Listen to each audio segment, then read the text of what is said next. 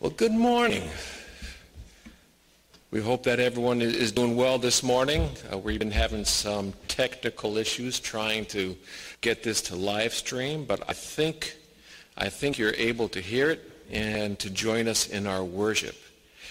I know that it's been a very hectic week for most people between the virus going around. Issues just sort of popping up because of the virus, with it being also the holiday season. But hopefully as we come together, we'll settle our hearts, look at God's Word, and have the Holy Spirit minister to us. And so though I would love to sing, I will spare you the agony of hearing me do a solo a cappella. But yeah. So let's open our time with a word of prayer, and we can get into things. Let's pray.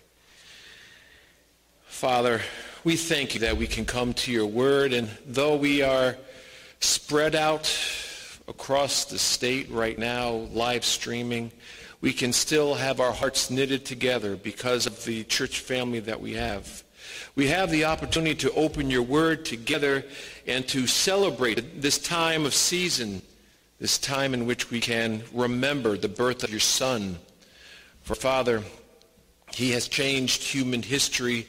He has come to this earth to die upon the cross.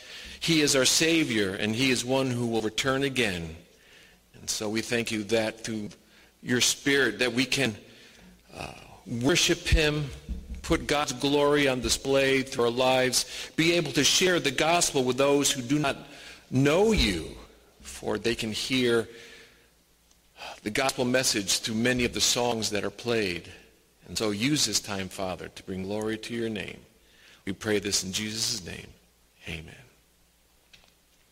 It's interesting because I was thinking about a passage to begin our time, and I want you to open your Bible. And so this morning we're going to need for you to open your Bible, but I want to put our thoughts upon one of the Psalms to sort of open up, go back into prayer, and then get into the Gospel of Matthew this morning. And so open your Bible to Psalm 103. Psalm 103 is one of my favorite psalms. It was a psalm that was written by David. And it begins by blessing the Lord, and it's a very individual psalm, which leads to a very corporate perspective, and which sort of ends up in the heavenlies with the angels and the Lord blessing him and all that he has done. And it ends by how it begins, by bless the Lord, O my soul.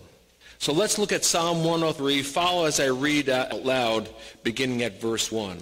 Here we get to see God's attributes, his actions, what he has done throughout this great psalm, because God's glory is on display in our lives.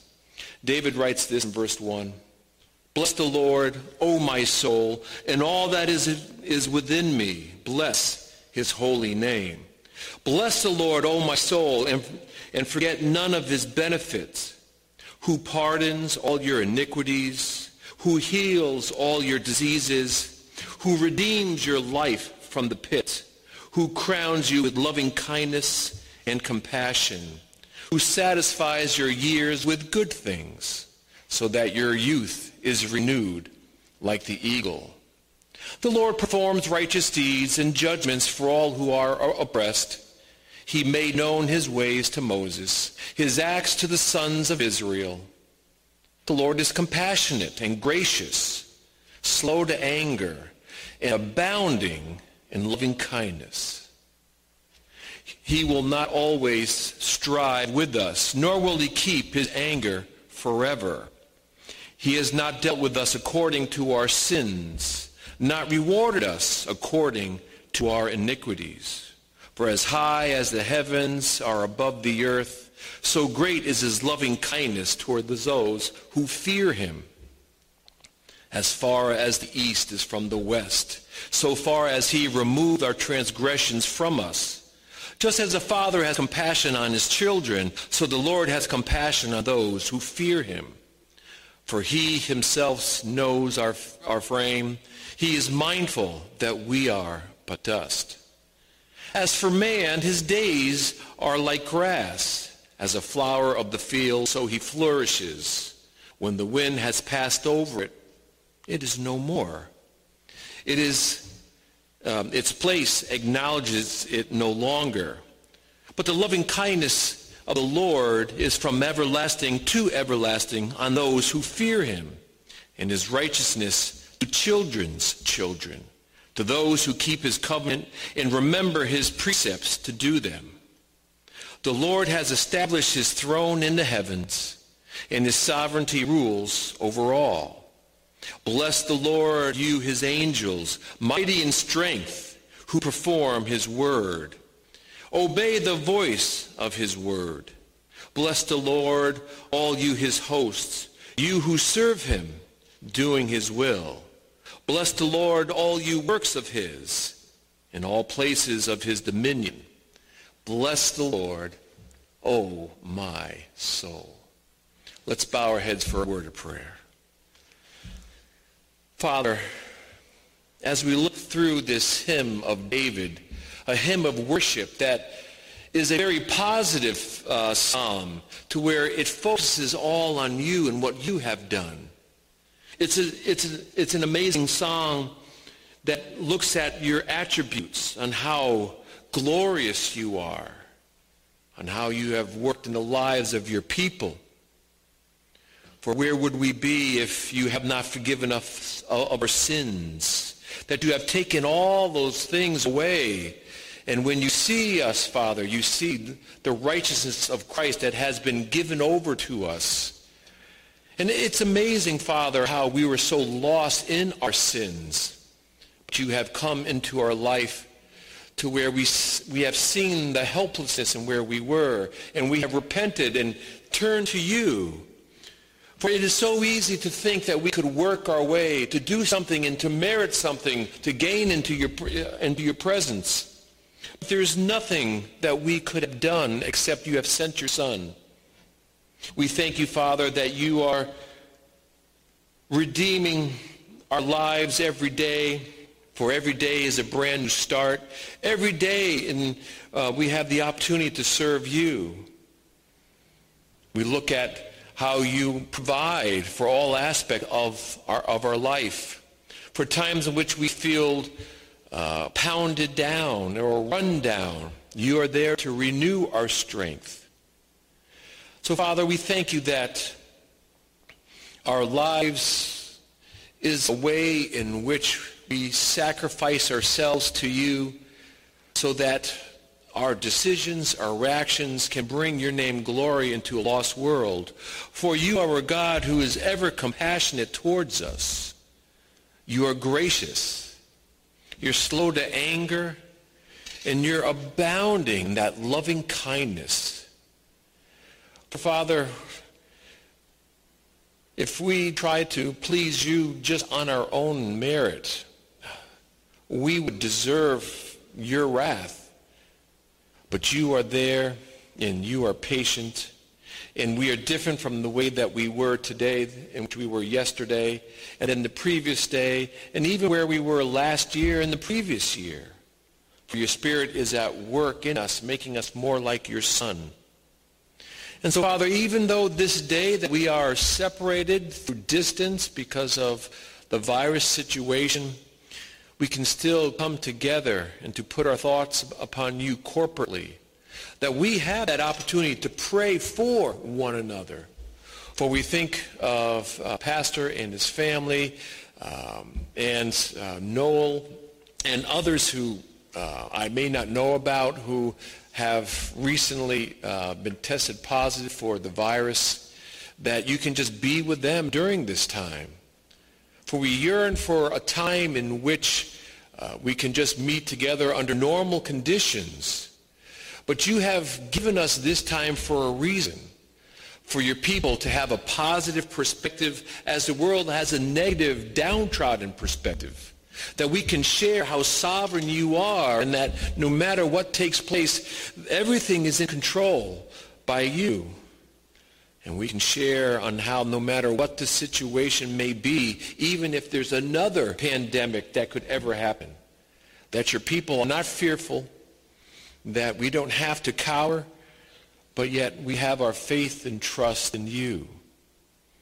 And so, Father, our days are short, but yet every day our lives can affect eternity. For as we live for you, as we speak for you, our lives can touch those who are lost, and when we share the gospel, their lives will be affected by it.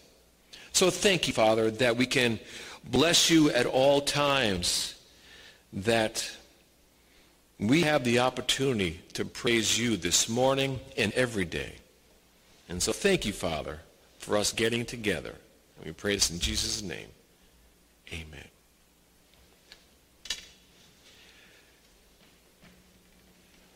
We have the opportunity to celebrate Christmas this time of year, and so I was pondering what to look at, what to talk about. Though I want to talk about the life of Joseph, I kept coming back to I needed to do a Christmas message.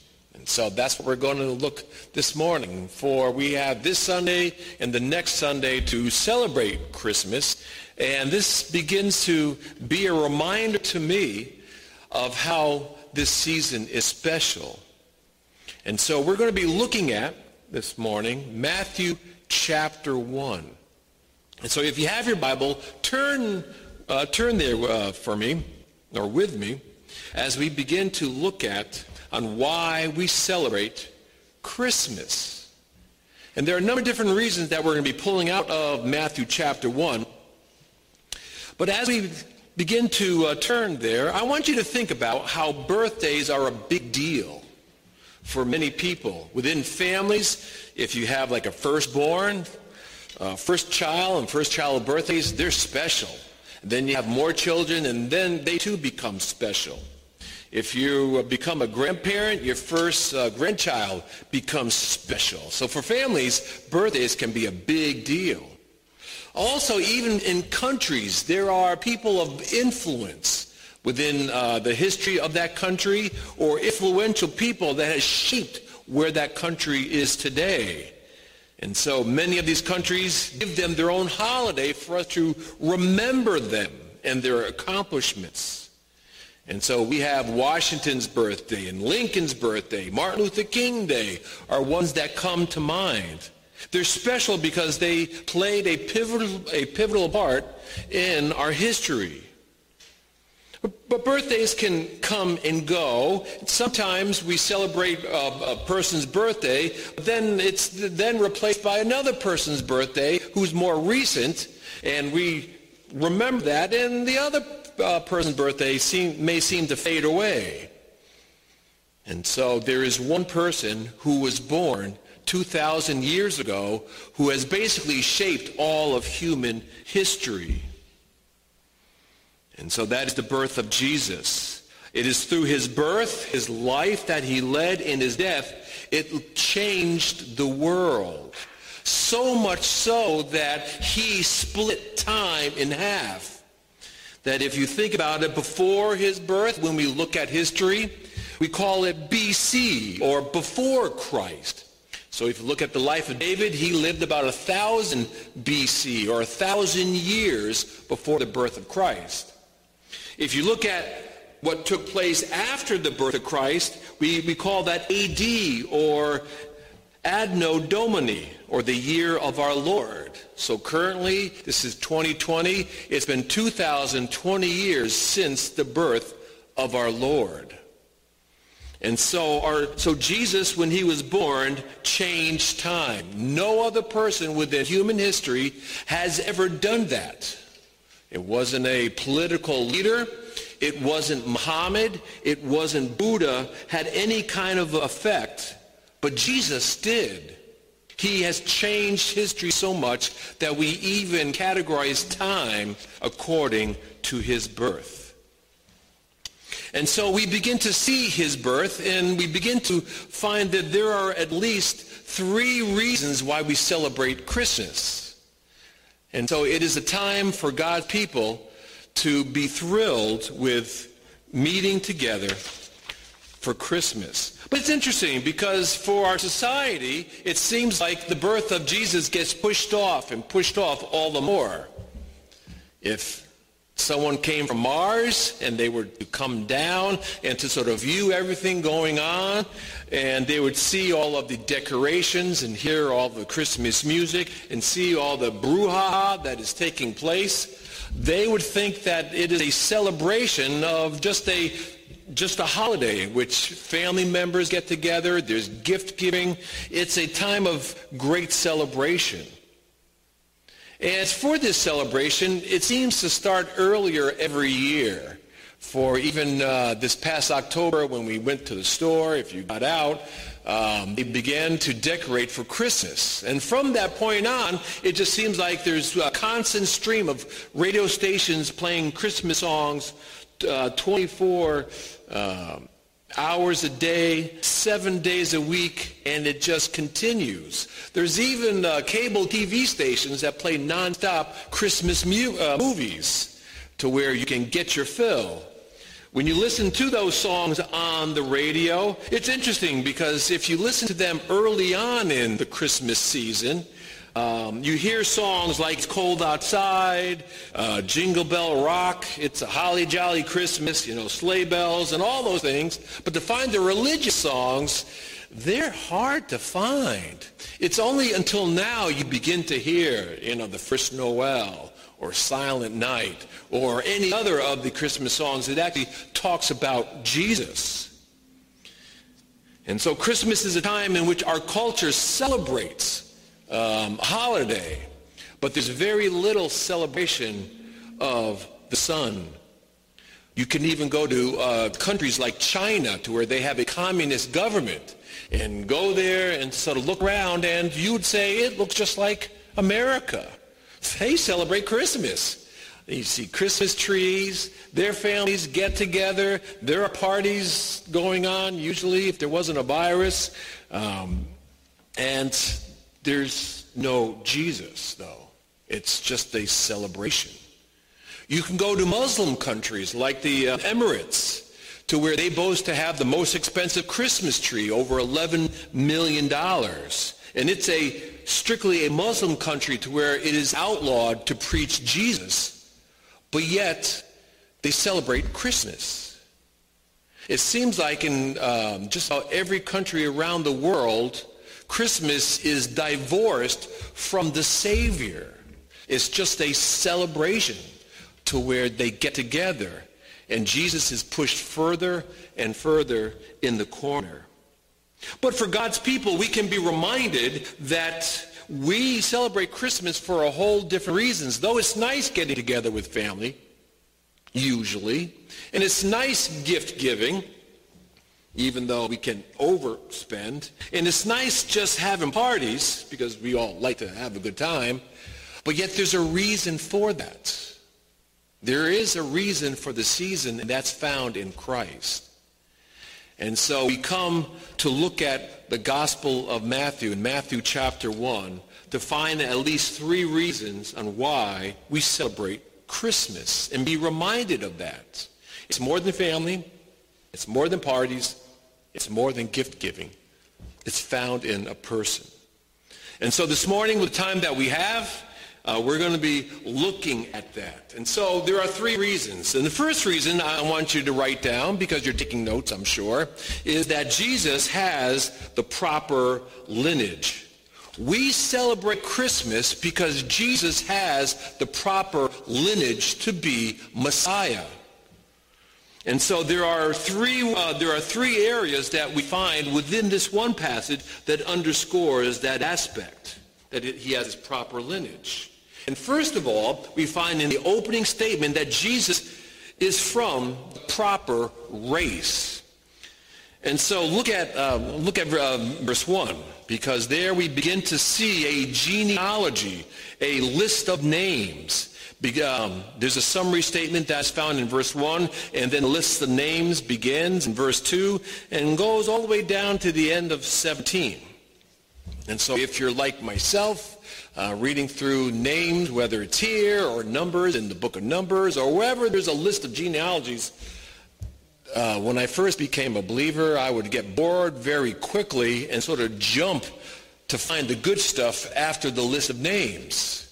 not realizing that though I'm looking for the gold nuggets within or outside of the genealogies, there are gold nuggets laying on the top of the ground within the list of names, and that's what we have here. There's some gold nuggets that just stand out when you begin to look at the genealogy. And right at the beginning, we see that Jesus is from the proper race. Look at verse 1. It says, the record of the genealogy of Jesus, the Messiah, or the Christ. Messiah there is the Hebrew, and Christ is the Greek. The son of David, the son of Abraham. As we shall see, a reason why Matthew pulls this out is he defines Jesus and his lineage. It goes through David, which is his royal lineage, and then it also goes through Abraham, which is his racial lineage. And for the Jews, a genealogy was very, very important. For us, we just like to keep track of our family history and our family tree. But for the Jews, it had a lot greater implication at this time. And there are 4 reasons why a genealogy for the Jews were important. Because it was so important that we can see that Jesus can trace his lineage all the way back to Adam. But we'll see that in a moment. And so the first reason why genealogies were important to the Jewish people is because an ancestry determines one's claim on the land. God promised Israel the land. And the land was going to be divided up into 12 sections corresponding to the 12 tribes. And so you could own land if you were a member of a certain tribe. And so it was important for you to trace your genealogy for your future generations so they can own land. And so you had to keep track of your family tree in the past. Second reason is ancestry determined claims for the right of inheritance. To receive land or servants or crops, one had to verify his one bloodline to see that if they had a claim of part of any kind of inheritance. And so you had to know your family tree. Third reason why genealogies were important is that ancestry established the basis for taxation. At the time, we even see this at the time in which Jesus was about to be born, there was going to be a tax in Luke chapter 2. And so Mary and Joseph had to travel to Bethlehem to register so that they could be taxed. And so you had to know your family tree so you can go back to the place of your forefathers for the basis of taxation. Nobody likes taxes, but that's what was done. And then the last reason why we find is that the ancestry determined claim to the priesthood and to royalty. To be a priest, you had to be from the tribe of Levi. To be a part of the leadership, you had to be from the line of David. And so if you could not prove your lineage, you were out of luck. We even find that in Ezra chapter 2, there were a group of men that were excluded from the priesthood because they could not verify their lineage. And so it was very important to the Jews to be able to prove their genealogy. And so here we have a record of Jesus' family tree, his genealogy, his lineage. It's interesting to also footnote that from this point, from Jesus, basically Jesus on, about 70 A.D., where Jerusalem was destroyed, Rome came in under General Titus and just flattened everything to where the Jews basically lost their history. They lost their records. They lost everything. To even this day, they cannot trace accurately their lineage back. Some may know, if you had a name Cohen, that you may be related to the priesthood, but outside of that, they cannot tell you what tribe that they are from. And so even during the Babylon captivity, they kept detailed records of their family tree because so when God promised them that they would go back, they would be all set to go back to the right portion, those in leadership, those in the priesthood, and be all set. And so here we have Jesus' family tree, his genealogy, his lineage. And it's interesting because this is not the only place where we have it. I want you to keep your finger here. I want you to turn to Luke chapter 3, because there we have another genealogy. So our Lord had two genealogies that were listed. One in the book, Gospel of Matthew chapter 1, and the other one is found in Luke chapter 3. And it's interesting because here we have, for the most part, the Lord's family tree, his genealogy. Matthew's list, if you flip to the book of Matthew, it starts with Abraham and it ends with Jesus down in verse 17. Flip over to Luke chapter 3.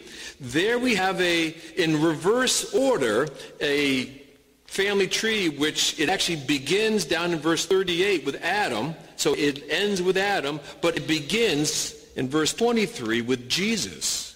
But we have a reverse order. Begins with Jesus, ends with Adam, but it lists for the most part his family tree. And so when you begin to compare this list here in Matthew chapter 1 and in Luke chapter 3, you find out for the most part the lists are identical from Abraham to David. But when you get to David and right after, you begin to get a listing of different names. Interesting. Some people look at that and say, see, the Bible has errors. Well, there's reason for that, as we're going to see in a moment. There's a reason for it. Because if you look at Matthew chapter 1 and verse 6, you have Matthew tracing Jesus' family heritage back to David through the line of Solomon. But when you look at Luke's history from David on in verse 31 of Luke chapter 3, it does not go through Solomon, it goes through the line of Nathan, David's other son. Why is that? I think we'll have an answer in a moment.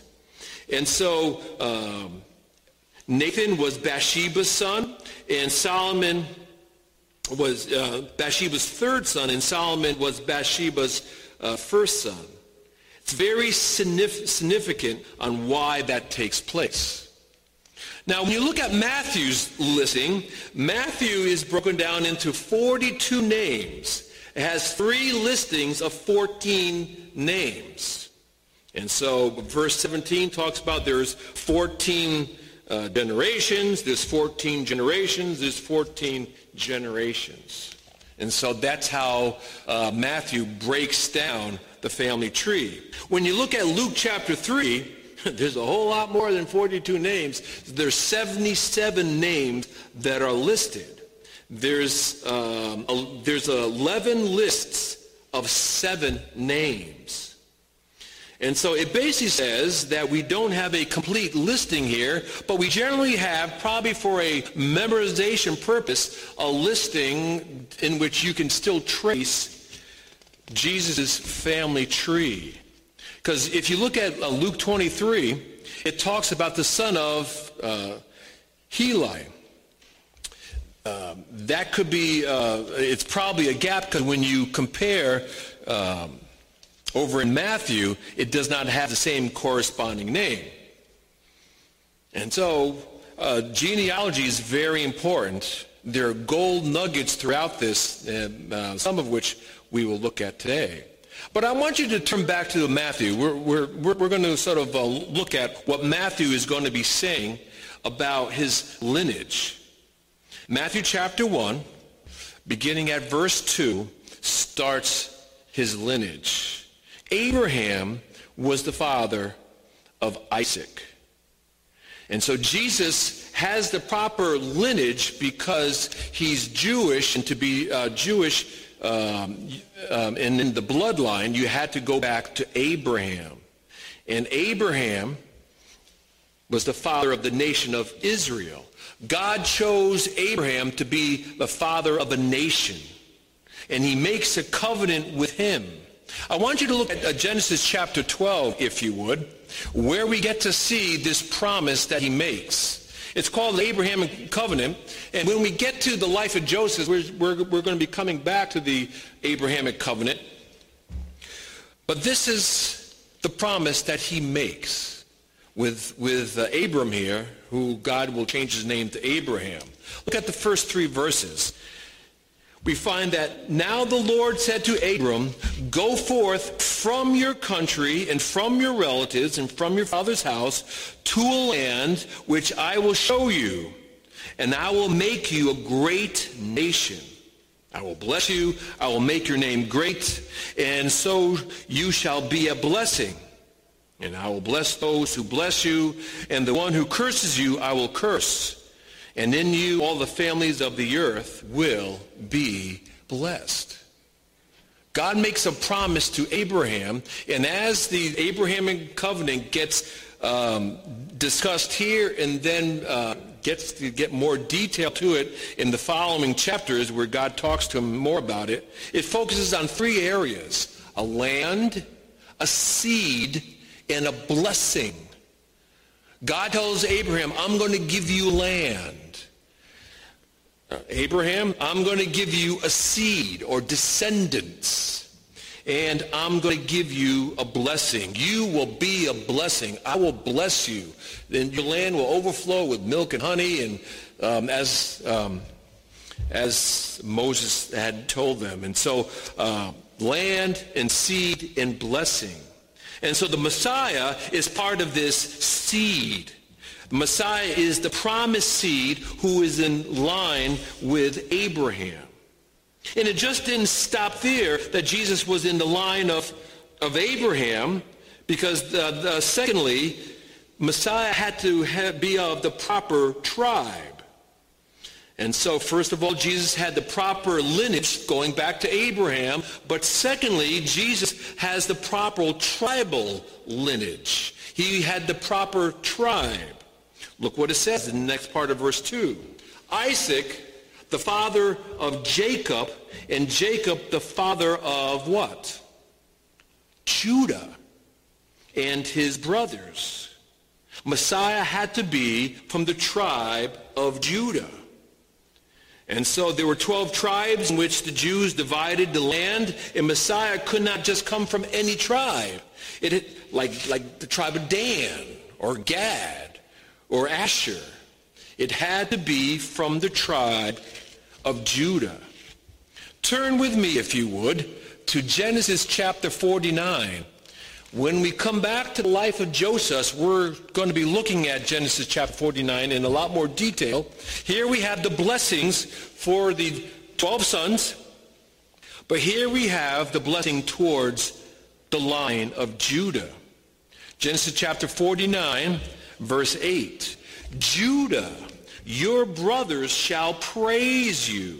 Your hand shall be on the neck of your enemies. Your father's son shall bow down to you. Judah is a lion's whelp. From the prey, my son, you have gone up. He crouches. He lies down as a lion. And as a lion or lioness that we find here, who dares rouse him up? The scepter shall not depart from Judah, nor the ruler's staff from between his feet. Until Shiloh comes, and to him shall be the obedience of people. There we have a blessing towards Judah, but also to his seed, or to his descendants. And so Messiah had to come from the line of Judah.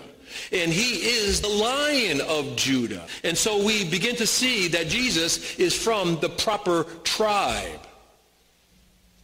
Don't turn there, but in Revelation chapter 5 and verse 5, John is weeping because there's no one who is worthy to open the scrolls. And the elders are there, and they tell him, stop weeping, for there is one worthy to open the scroll. Behold, the Lion that is from the tribe of Judah, the root of David, has come so as to open the book and its 7 seals. there we have Jesus with the title of from the tribe of Judah. And he's from the root of David. And so it's a additional requirement. Not only was Jesus had the proper race, not only did he have the proper tribe, but thirdly, Jesus had the proper royal lineage because he is from the root of David. Go back to Matthew chapter 1, if you would. We have a listing of names which I'm not going to bore you because you'll go to sleep and there's no fun falling asleep in front of your computer. But when you begin to look at verse 6, we find this: Jesse, the father of David, the king. So within our Lord's genealogy, there are some names that stand out. Abraham, David, Judah. And so he had the proper line. Look over, if you would, to 2 Samuel chapter 7. We find a very important passage in 2 Samuel chapter 7, verses 12 through 17. There we have our Lord making a covenant with David. It's actually an extension of the Abrahamic covenant, but it's the Davidic covenant, if you would, where God makes and clarifies promises to David and his reign and future reign. And so in 2 Samuel chapter 7, go back to verse 8, if you would, says this: Now therefore, thus you say to my servant David, thus says the Lord of hosts, I took you from a pasture and from following sheep to be ruler over my people. So it's clearly King David. You were a shepherd, now you're king. Verse 9, I have been with you wherever you have gone and have cut off all your enemies from before you. I will make your name great, like the names of great men who are on the earth. So there's promises made directly to David, but it goes beyond David, the king, who lived at that time. Look at verse 12. Because there's a future reign of a future seed of David in verse 12. When your days are complete, so it's pretty much obvious that it's not David himself. You will lie down with your fathers. But I will raise up your seed. New American has this descendant, and that's how it translated, but literally there it's seed. That's very important. When we get back to the life of Joseph, we're going to be looking at that. But I'm going to raise up your seed. There's going to be one in your bloodline, your descendant after you, who will come forth from you. I will establish his kingdom. He shall build a house for my name. I will establish the throne of his kingdom forever. Emphasis added by me. I will be a father to him, and he shall be a son to me. When he commits iniquity, I will correct him with the rod of men and the strokes of the sons of men. But my loving kindness shall not depart from him, as I took it away from Saul, whom I removed from before you. Your house, your kingdom shall endure before me forever. Your throne shall be established forever. In accordance with all these words and all this vision, Nathan spoke to David. So whoever was going to be king was going to have an everlasting kingdom. He was going to rule, and his rule will be without end. And so 3 times is this aspect that David, there will be one. He is going to be the promised one. I will set him up, and his reign will be forever. And so Jesus had authority through his lineage back to David to rule. Look on over in Romans chapter 15, if you would, in verse 12. Romans chapter 15, in verse 12, Paul is fairly much underscoring the same thing, but looking at it through the lens of the Gentiles by quoting Isaiah. And he says in verse 2 of Romans 15, Again, Isaiah says, there shall come forth the root of Jesse. Now, Jesse, as we just saw, was David's father. So from Jesse's line, he who arises to rule over the Gentiles, in him shall the Gentiles hope. God promised to Abraham that he will bless his people, but they shall be a blessing to the nations. And so this also complements the covenant that not only made with David, but also with Abraham, to be a blessing. And there is going to be one through the line of Jesse, which is through David, which comes from David, who will have a rule over the Gentiles, and the Gentiles will have a hope. They won't be lost, but they will see blessings from God through the one from the lineage of David. And so Jesus was this promised one, this promised seed.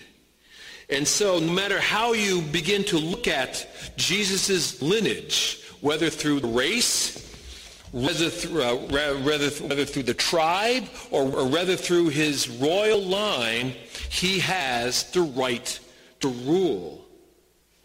Now, remember I said that there was a difference between Matthew's listing and Dr. Luke's listing? I want you to sort of go back to Matthew chapter 1 and also flip back to Luke chapter 3 and keep your finger in both, because we're going to do some flipping.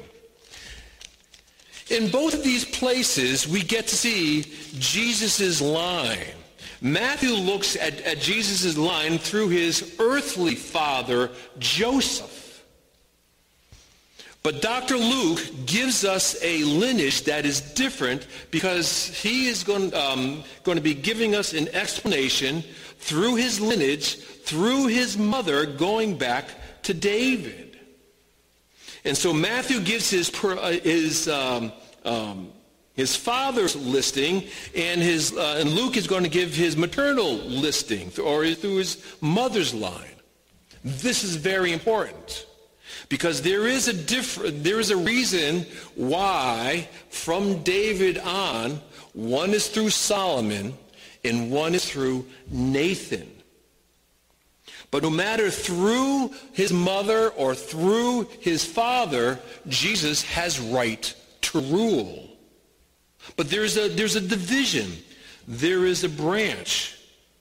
And so we celebrate Christmas because Jesus has the right to rule. He is king. He is the king who's going to have a kingdom that lasts forever. He reigns now, but he will have a physical kingdom in the future.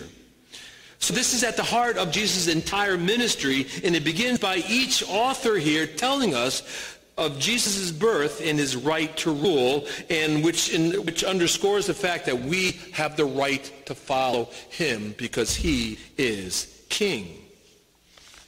Now let me add just one more thing as a footnote before we sort of move forward with that one thought. It's interesting because when you look at these two genealogies, which essentially were public record, anyone could go back, go to Jerusalem, and find out one's family tree. But throughout Jesus' ministry, his critics attacked him on just about every front except for his right to rule. They attacked him for having no formal education, no social standing. He just came from plain folk. He had a carpenter for a father. He comes from a backwoods town of Bethlehem. He was really a nobody from nowhere. And so they kept attacking him, but his critics never attacked his right to rule. And so it is clear from the record, they knew his history because that would have come up in some form or another, but it never did. But it leads us to the second reason why we celebrate Christmas, on why there is a break within at the point of David. The second reason why we celebrate Christmas is not only Jesus' lineage, but Jesus is free from the curse of sin. Jesus is free from the curse of sin. Look at verse 18. Now the birth of Christ was as follows. So the genealogy is there. Now it gives us a story. When his mother Mary has been betrothed to Joseph, before they came together, when they were married, she was found to be with child by the Holy Spirit. That is significant. That is extremely important. This verse tells us about the virgin birth of Christ. And the virgin birth of Christ is everything. You cannot throw out Christ's virgin birth and still believe in the Jesus of the Bible. You can't. And I'll explain in a moment. The reason why we celebrate Christmas is because of the virgin birth. I want you to go back to Genesis chapter 3. Hate to say it, we're going to look at this again when we get to the life of Joseph. But in Genesis chapter 3 in verse 15, we have the first glimpse of the gospel. Here we have the fall has just taken place. The first couple fell, and now curses are getting to be disclosed, but there's a promise given to the curse of the serpent. Here we have in verse 15, I will put enmity between you and the woman, between the serpent and the woman, and between your seed and her seed. There's that aspect of descendants, the seed. He shall bruise you on the head, and you shall bruise him on the heel. There's a promise to deal here with Adam's sin. And we find in the last part of the verse that to deal with Adam's sin, there needed to be a male child born from her seed. And pronouns are everything. It tells us Messiah, or this one who was going to deal with Adam's sin, was going to be a male child. Pronouns are everything. And so a male child will be born from the seed of the woman and will set right what Adam had set wrong. And to do so, he will go to the cross and have his heel bruised. And so there is a problem. There's the promise, but there is a problem. The problem is that everyone born from Adam on is born with original sin. Because Adam is our federal head, sin is passed down to everyone. Passed down through Adam to everyone who has ever lived. You know Romans 3:23 from your gospel toolkit. For all have sinned and fall short of the glory of God. Every person has sinned who has ever lived. If you've lived, you had sin. And so we don't become a sinner when we commit our first sin. We are a sinner because we do sin, but we are a sinner because we are conceived in sin because of Adam. But the question arises, how can you have a male child born of a woman free us from sin if he's going to inherit original sin that is passed down from Adam himself? The answer is, you can't. Someone put it this way. So if we're going to have a Savior born of a woman, but this Savior cannot be born of a man, because if he is, he inherits original sin. And if he inherits original sin, he has no original righteousness of his own to be imputed or to pass on to anyone else. So they can be justified by faith. So the Savior cannot be born of a man. We begin to look at our verse. We get to see that she was a virgin who was found with child by the Holy Spirit. That's how. I want you to look at Romans chapter 5 as we sort of move along. Romans chapter 5 in verse 12, Paul begins to sort of look at this aspect to where Adam is our federal head, but for those who come to Christ, Christ now becomes our head. In Acts chapter 5 and verse 12, we find this.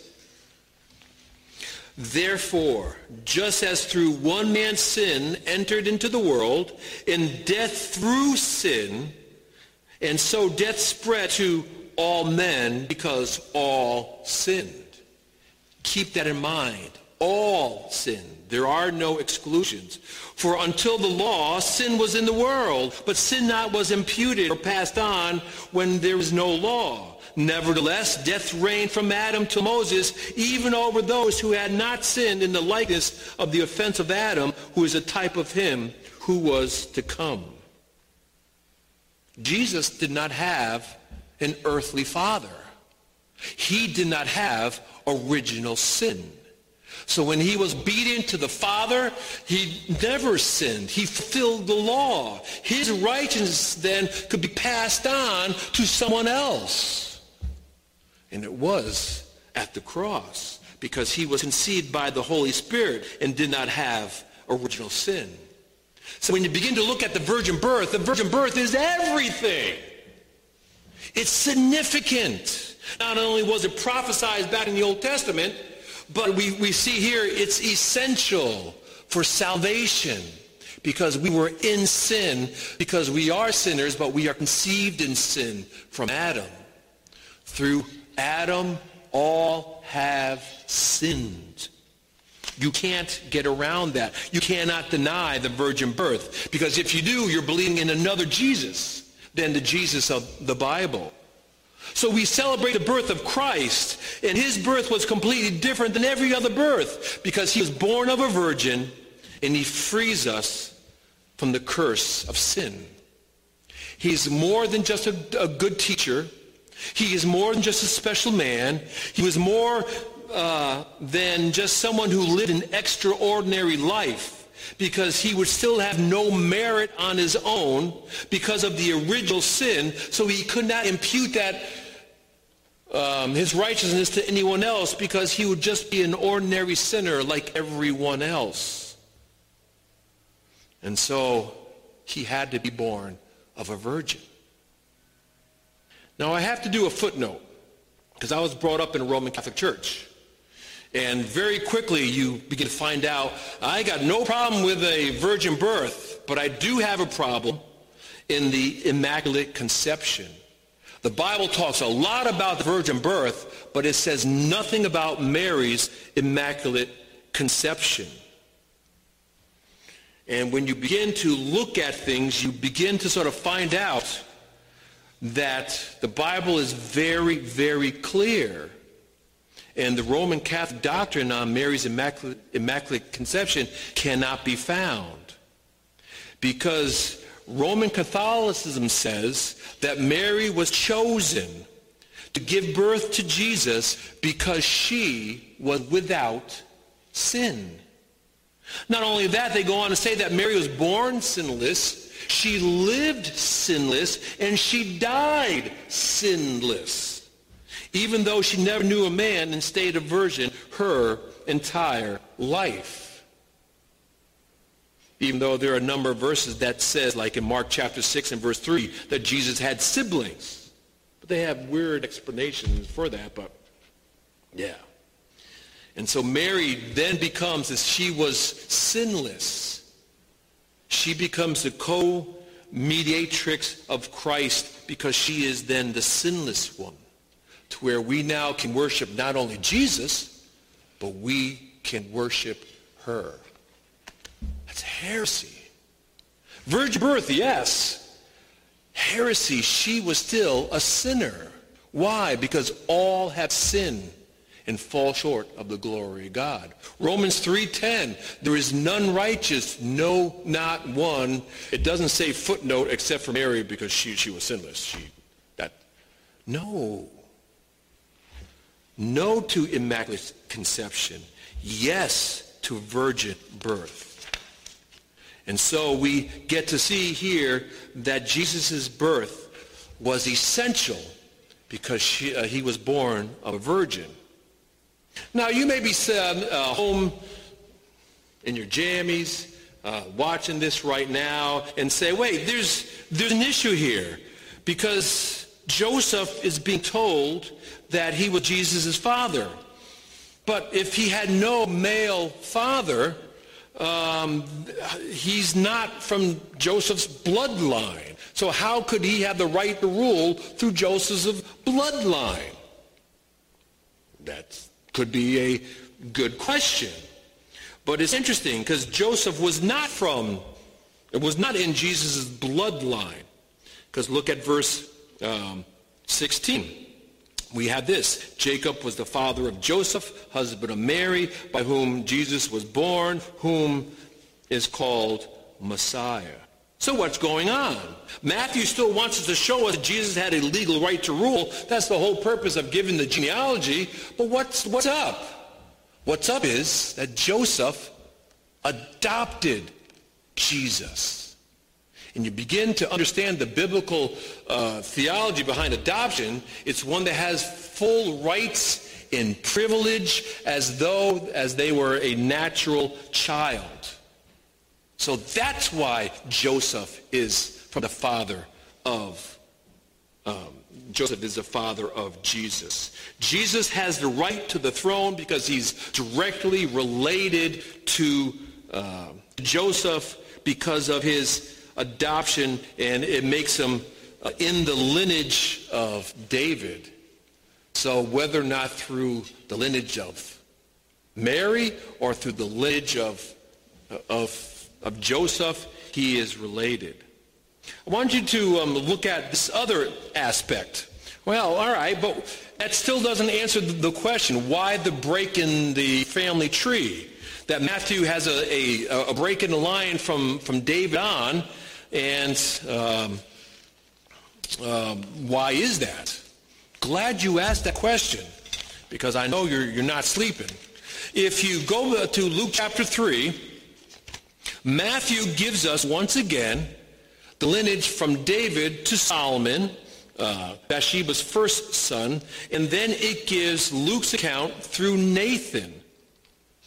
And so in verse 31 of Matthew, we see Solomon. In Luke chapter 3, we also find Nathan being brought up. Why is that important? It's extremely important. You don't have to turn there, but in Jeremiah chapter 22, and verses 24 through 30, we find a description of the last king of the southern kingdom, Jehoiachin, if I can say it. He was the last king, and within those verses we find a curse given to him because he was evil. And he was going to be the last king before Babylon came and took everyone into captivity. And Jeremiah curses him and his seed or his line that no son will ever sit on the throne of Israel again. So through the line of Solomon, ending up with Jehoiachin, no one would sit on the throne. That's through the line of Joseph. He was not a bloodline of Jesus. So that bloodline to the throne essentially ended.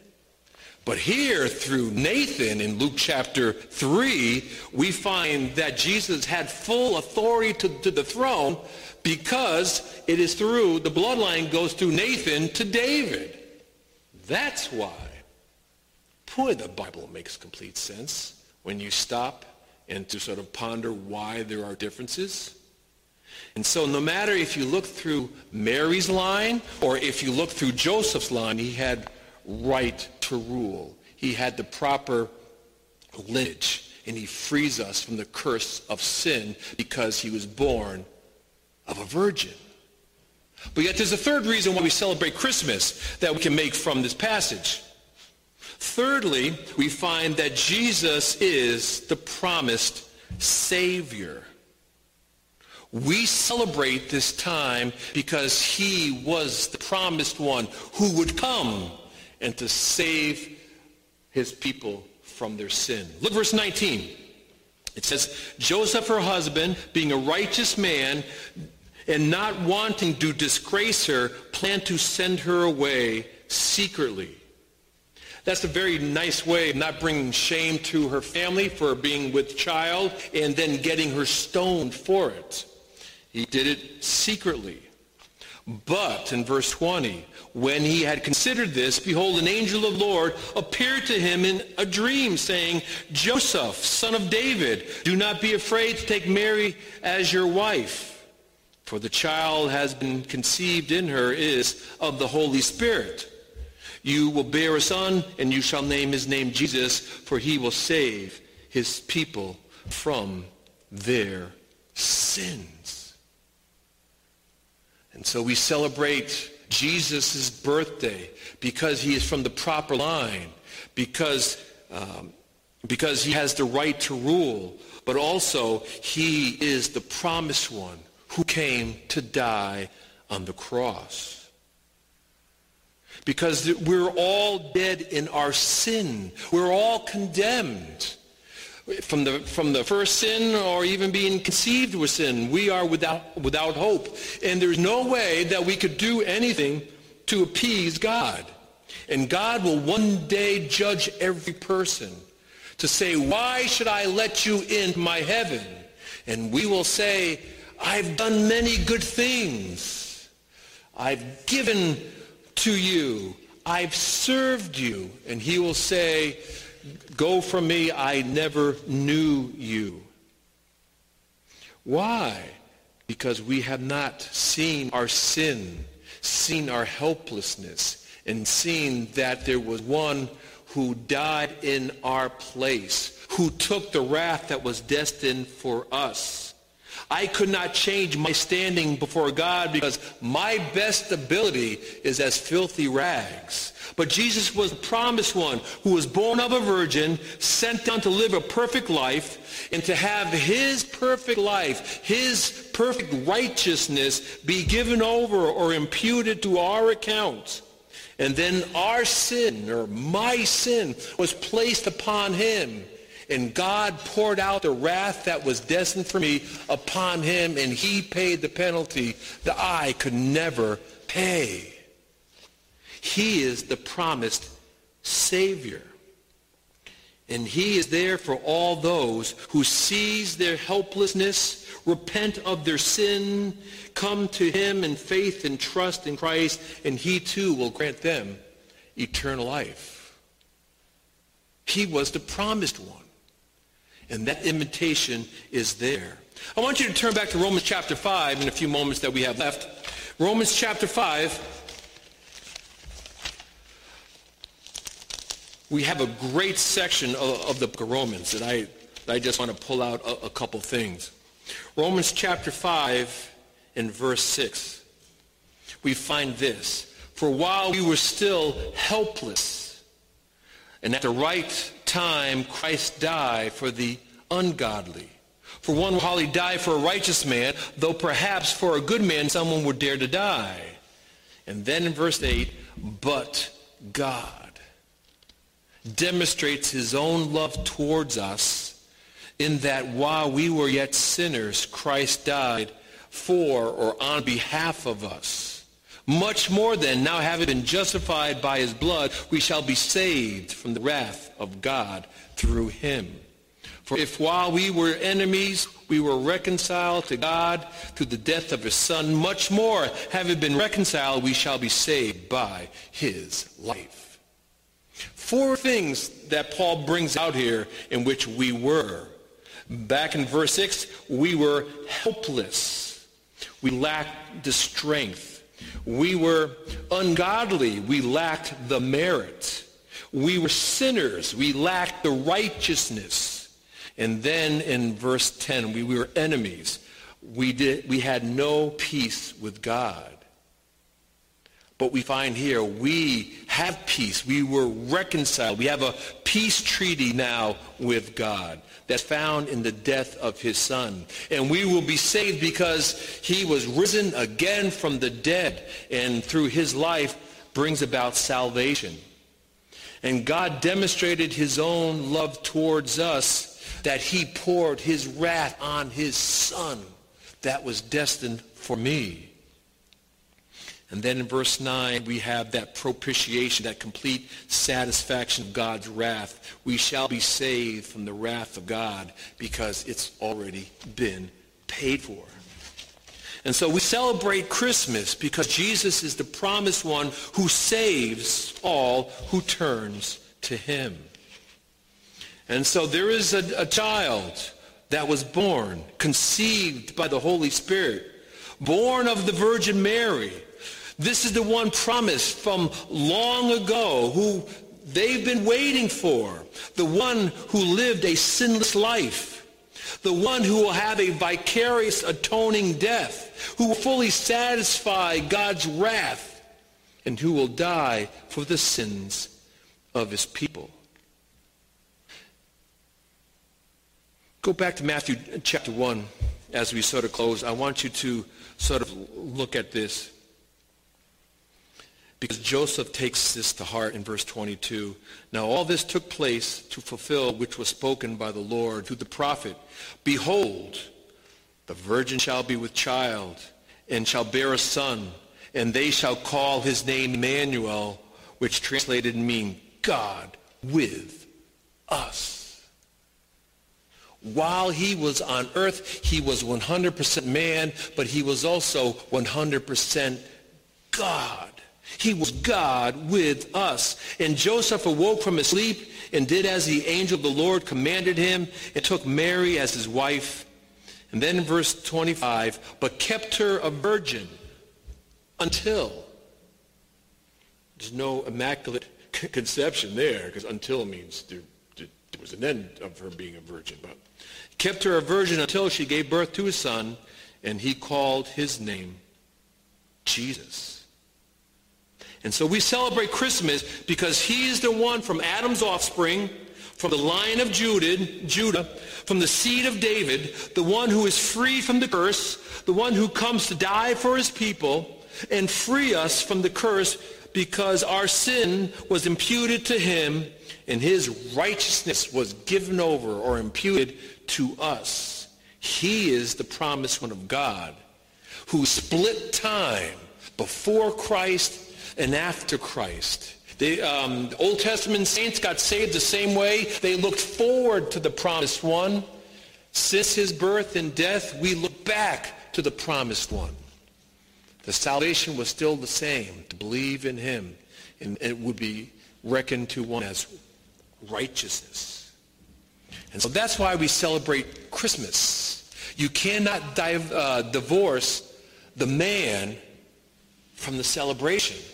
Because if you do, you get the jingle bells and rocking around the Christmas tree, and baby, it's way cold outside, and the Santas and the babies and whatever else going on. Those are nice, but it's not the meaning of Christmas.